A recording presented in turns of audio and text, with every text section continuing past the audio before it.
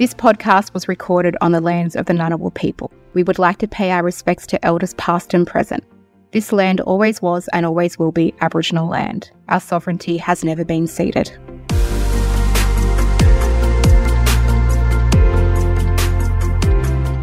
Welcome to Reconciliation Roadmap, the podcast where we navigate the path to building better businesses through reconciliation. I'm your host, Holly Furling.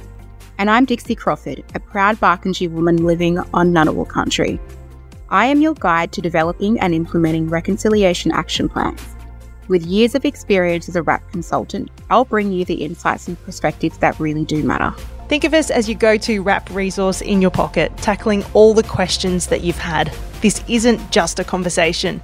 It's an actionable roadmap for your business towards positive change.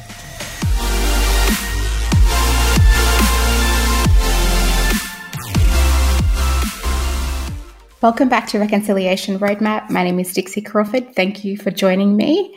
Today is a solo episode. It's a mini episode, and it's just me running through some practical tips and tricks to help you with the implementation of your reconciliation action plan. So the intention of these mini episodes, which I am most likely going to be releasing once or twice a week, is to give you some tips and tricks that are snackable and actionable, and I guess give you some ideas and insights into the way that you can effectively implement the RAP within your business. These aren't long episodes. They aren't aimed for you to sit here and to be immersed in it for such a long period of time. Again, it's snackable and actionable content that I hope that you can listen to, retain, and then go out and implement within your business and work with your colleagues. So in today's episode, one of the things that I think is really critical to talk about is, how do you know if you are micromanaging your team and the implementation of the RAP with your RAP working group? Now, this is one of the biggest challenges and limitations that I see with implementation of a RAP within an organization. Micromanagement and ownership of a project that you tend to believe that no one else can do, or that you are the only person who can do it correctly.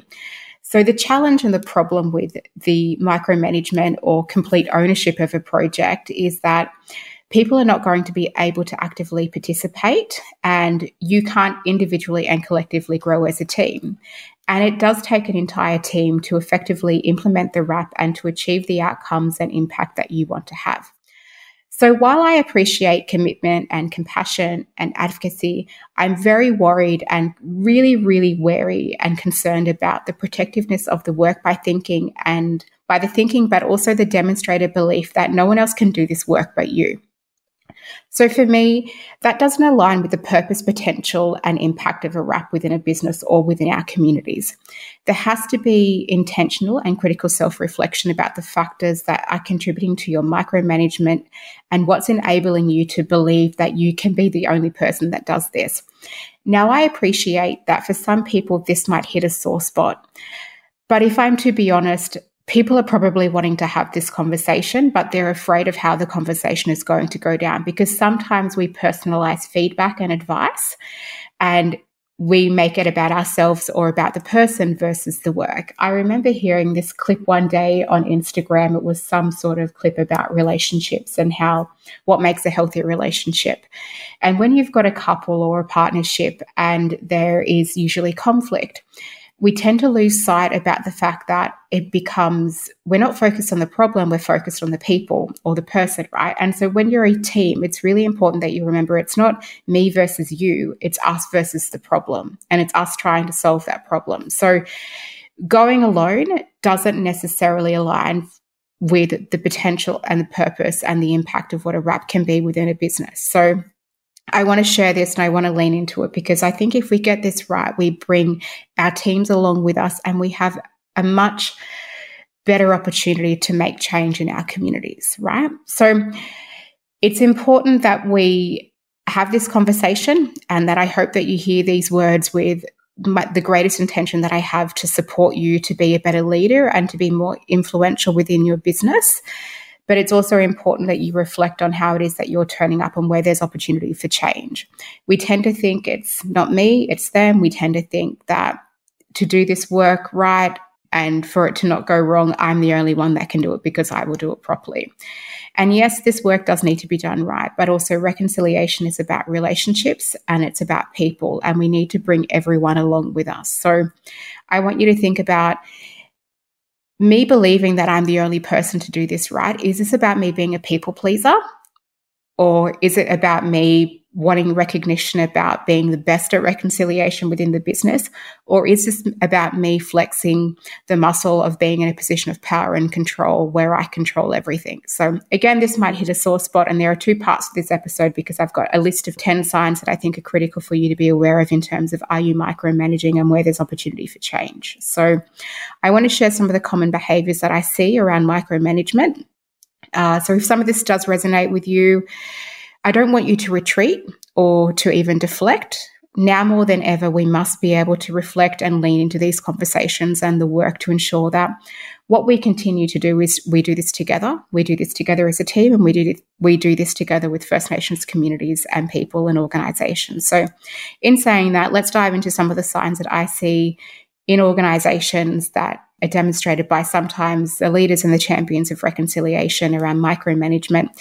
Much of it unintentional, much of it, however, is limiting progress, development, and the growth of the organisation. So the first point that I want to talk about is the lack of trust, right? So you constantly feel the need to oversee every single detail, and you don't trust your team members to complete their tasks appropriately, to the best of their ability, or to a position of excellence, or independently, right? So the way that you counteract that is that it's important that you clearly communicate what your expectations are and define the roles and responsibilities within the team to do the work, right? So delegate responsibilities and the task based on people's strengths, their skill sets, their capability, their expertise, their experience, and their capacity to be able to get the work done.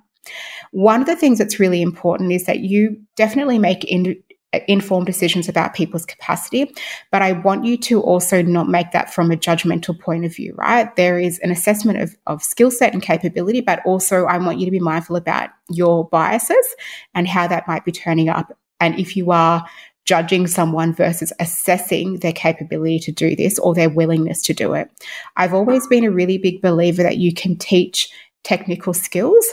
I've never been a believer in being able to teach integrity, courage, compassion, empathy, understanding. I believe you can teach technical skills, the interpersonal things. If they're not there, they're not there. The other thing that's really important to overcome the lack of trust that you might be demonstrating is to encourage open and transparent communication to consistently build trust over time. Another way that leaders tend to micromanage is the excessive monitoring. So you are regularly checking in on team members and you are requesting constant updates and you are closely monitoring everything that needs to be done.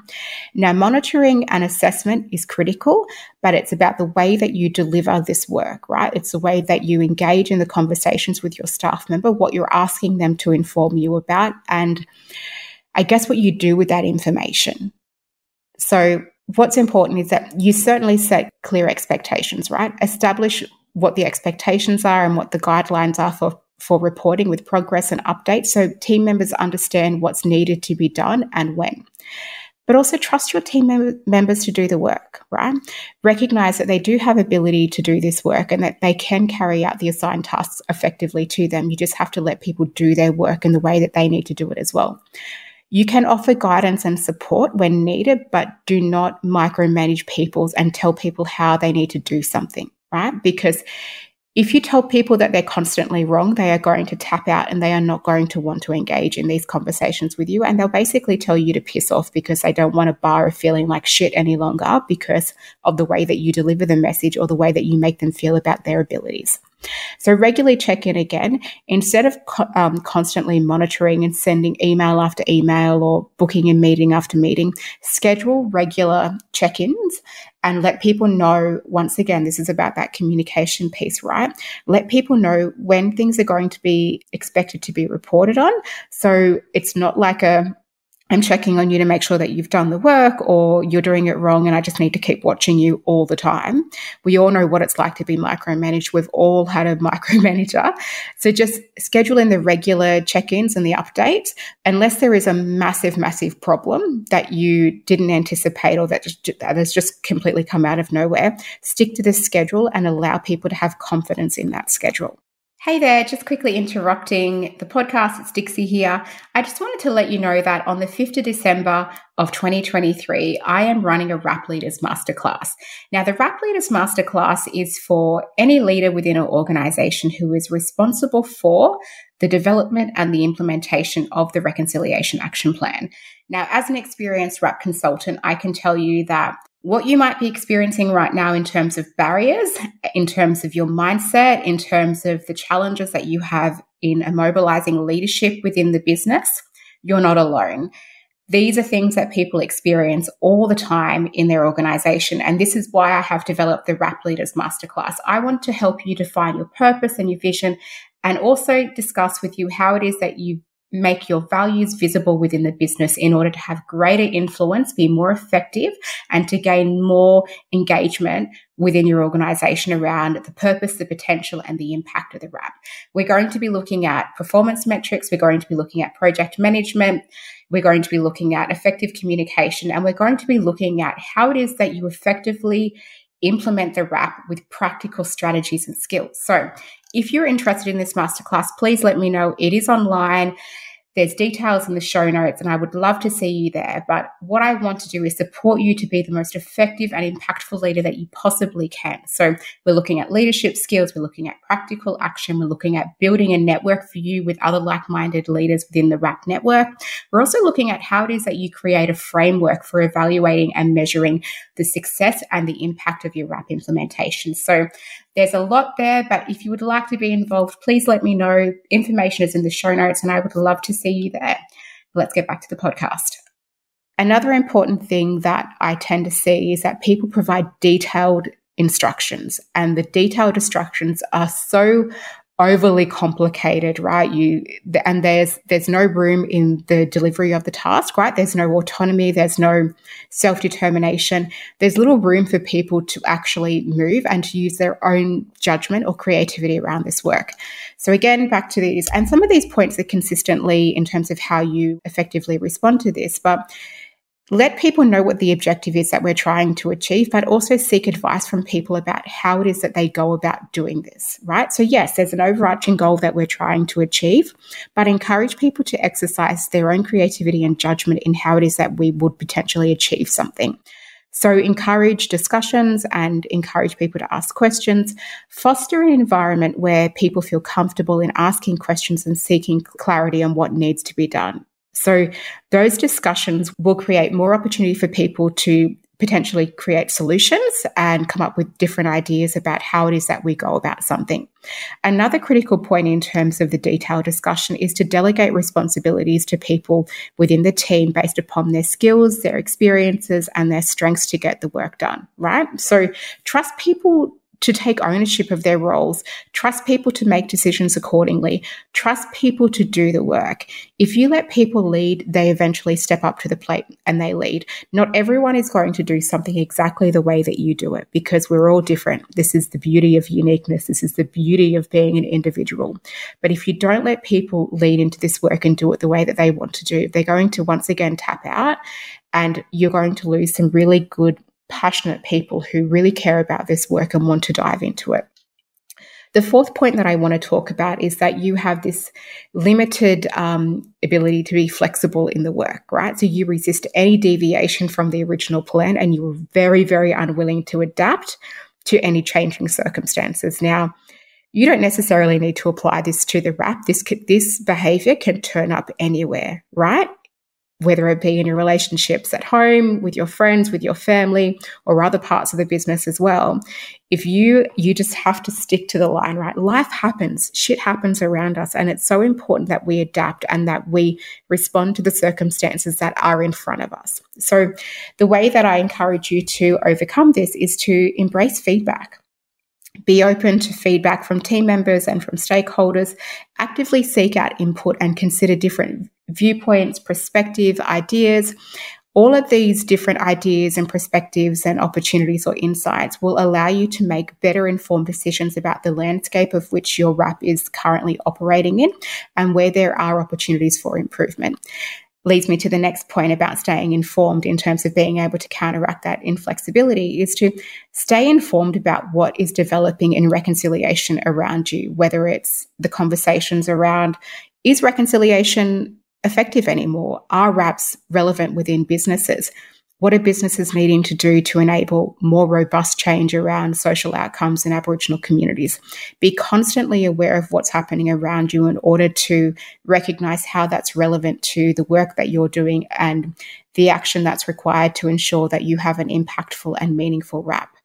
The other thing around the inflexibility, which I think is really critical, is to recognise and celebrate your team's ability to adapt and make improvements to the RAP when circumstances change, right?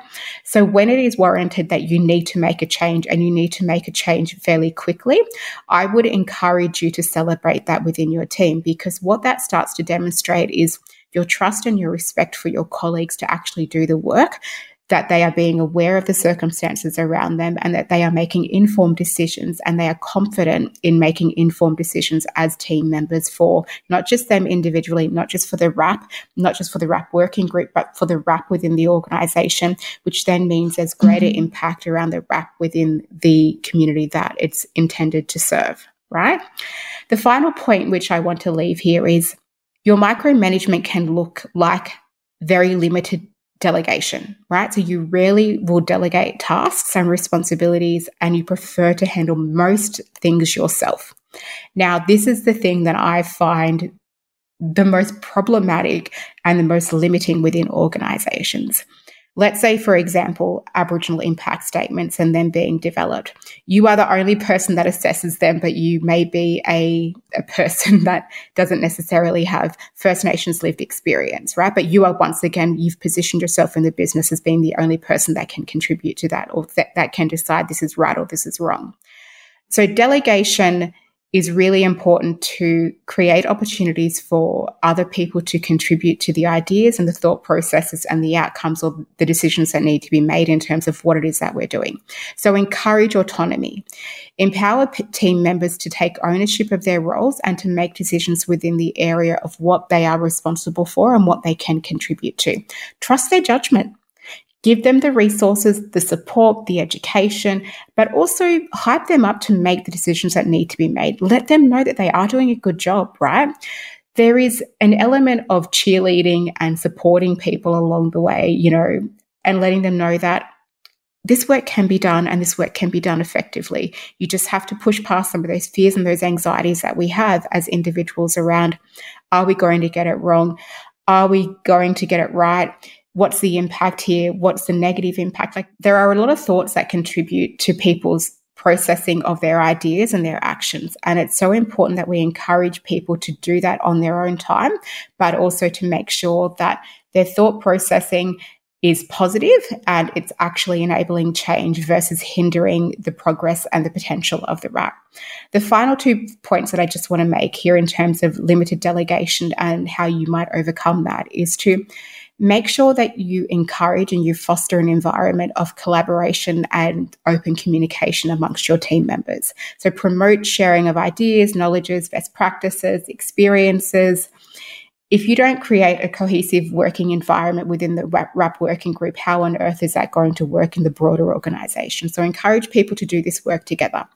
And the last point that I just want to make here in terms of limiting the potential impact of you not delegating responsibility is that you have to identify team members' strengths, right? So recognize what people are good at, recognize what they want to do, recognize what they're passionate about, what they're committed to, and give people the opportunity to do this work in a way that is meaningful and that matters to them. Because if we don't embrace these opportunities and we don't build the capacity of our staff members to do this work, the impact of our RAP is limited, which means that what we do in here matters out in community, and we may not necessarily be moving the needle towards a more equitable fair and just society where Aboriginal people thrive. So there's today's part one of today's micromanagement episode. If some of that resonates with you, I hope that there's an opportunity for you to do some critical self-reflection and that you can find ways to counteract some of those limiting beliefs and behaviors that are consistently turning up for you in your leadership. So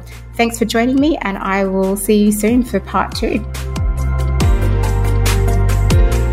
Thank you for tuning in to Reconciliation Roadmap. If the insights shared today resonate with you in your business, remember, I'm here to guide you further. Connect with me on LinkedIn or feel free to reach out to my business Nganyu so I can help you take your next steps towards a more inclusive and connected future. You can find me at nganyu.com.au or head to the show notes.